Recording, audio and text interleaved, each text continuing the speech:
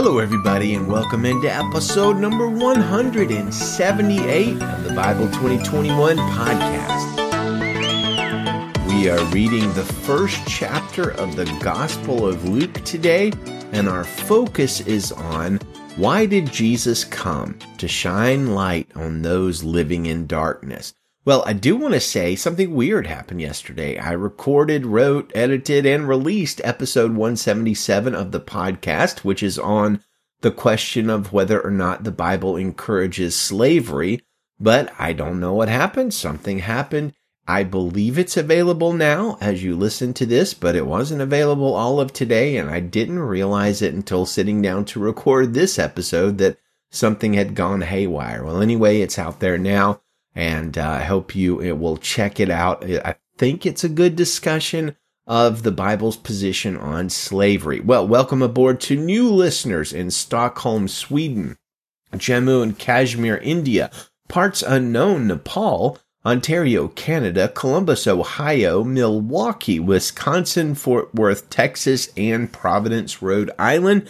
Thank you all for listening. Every day we try to break down one chapter of the Bible, focusing on a question or a topic or something like that. And today our chapter is quite long, so we don't have a lot of time for commentary. But Luke chapter 1 is so significant and wonderful that just not a lot of commentary is needed, right? We see many amazing things in this passage, including our introduction to Zechariah and Elizabeth and their son, John the Baptist, our introduction to Mary and Joseph and the pronouncement of the birth of Jesus. And our focus is on the very, very last part of Luke chapter 1, Zechariah's prophecy about the coming of Jesus and why he was coming. We see it in verses 78 and 79, and yes, it really has that many verses.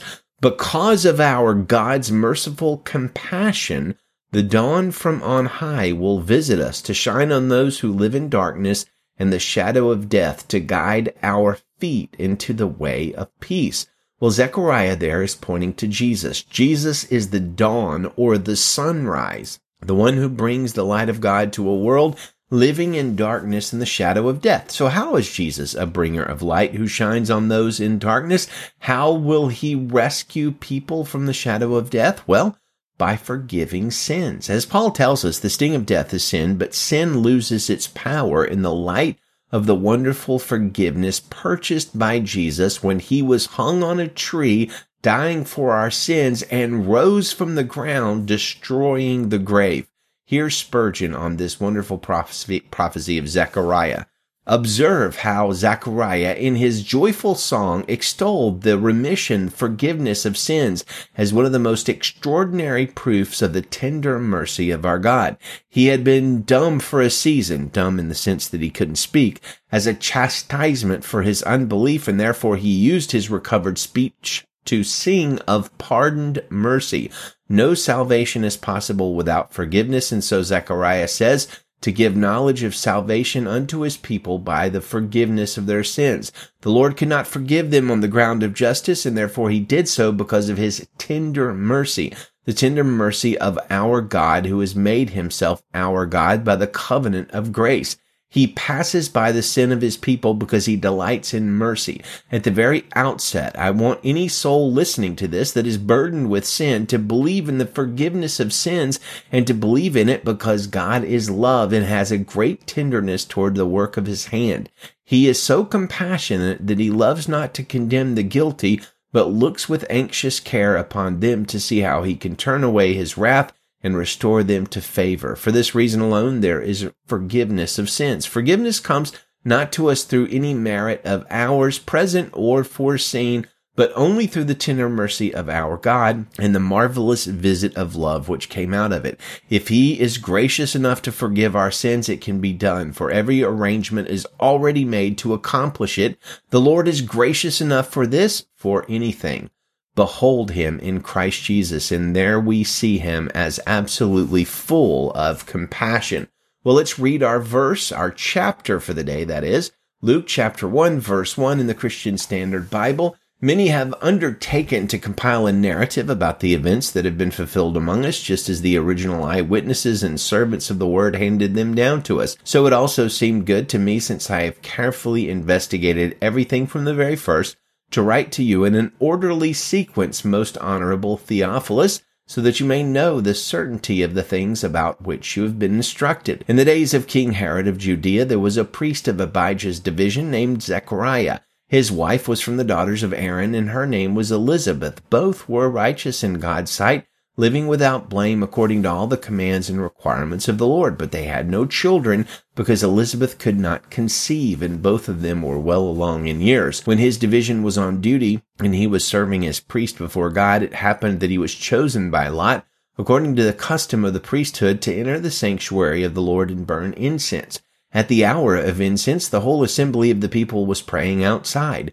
An angel of the Lord appeared to him, standing to the right of the altar of incense. When Zechariah saw him, he was terrified and overcame with fear. But the angel said to him, "Do not be afraid, Zechariah, because your prayer has been heard. Your wife Elizabeth will bear you a son, and you will name him John. There will be joy and delight for you, and many will rejoice at his birth, for he will be great in the sight of the Lord, and will never drink wine or beer. He will be filled with the Holy Spirit while still in his mother's womb. He will turn many of the children of Israel to the Lord their God, and he will go before him in the spirit and the power of Elijah, to turn the hearts of the fathers to their children, and the disobedient to the understanding of the righteous, to make ready for the Lord a prepared people." "How can I know this?" Zechariah asked the angel, "for I am an old man, and my wife is well along in years." The angel answered him, "I am Gabriel, who stands in the presence of God, and I was sent to speak to you and tell you this good news. Now listen, you will become silent and unable to speak until the day these things take place, because you did not believe my words, which will be fulfilled in their proper time." Meanwhile, the people were waiting for Zechariah, amazed that he stayed so long in the sanctuary. When he did come out, he could not speak to them. Then they realized that he had seen a vision in the sanctuary. He was making signs to them and remained speechless. When the days of his ministry were completed, he went back home. After these days, his wife Elizabeth conceived and kept herself in seclusion for 5 months. She said, "The Lord has done this for me. He has looked with favor in these days to take away my disgrace among the people." In the 6th month, the angel Gabriel was sent by God to a town in Galilee called Nazareth, to a virgin engaged to a man named Joseph of the house of David. The virgin's name was Mary, and the angel came to her and said, "Greetings, favored woman, the Lord is with you." But she was deeply troubled by this statement, wondering what kind of greeting this could be.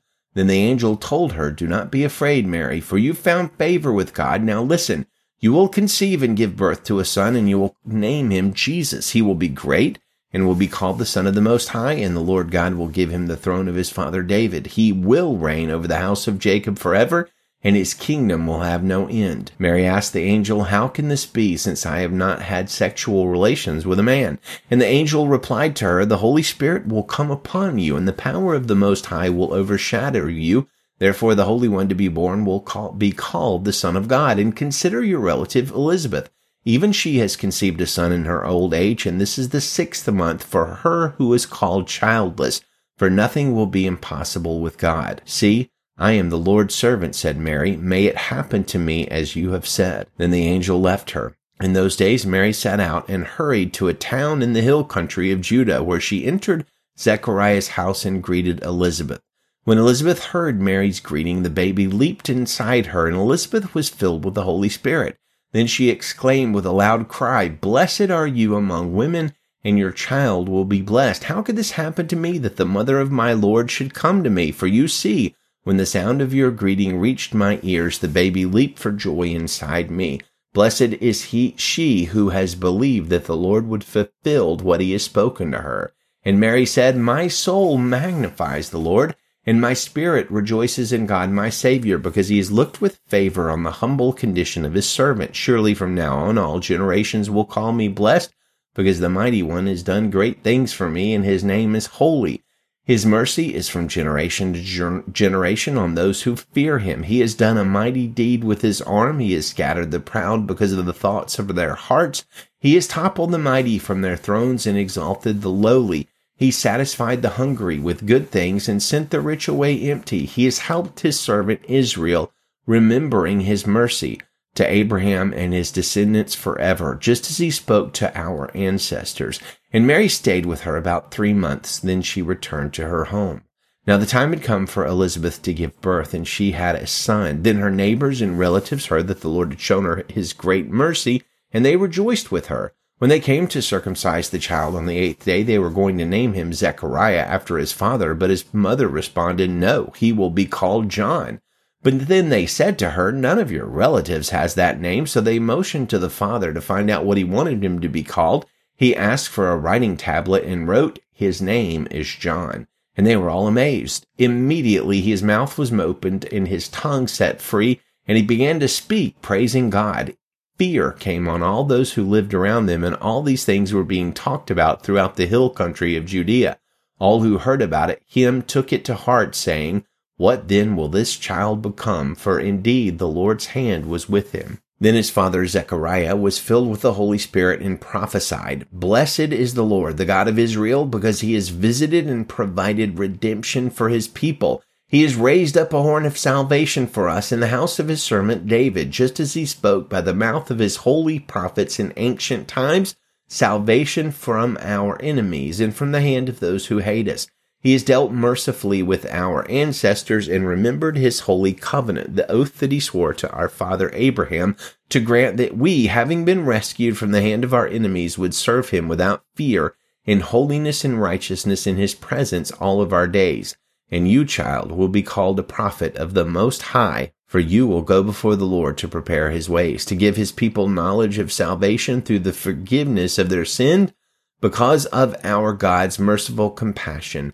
The dawn from on high will visit us, to shine on those who live in darkness and the shadow of death, to guide our feet into the way of peace." The child grew up and became strong in spirit, and he was in the wilderness until the day of his public appearance in Israel. Well, that's a long chapter, but like I said, a wonderful one. Praise God for sending his son to shine his light into the darkness.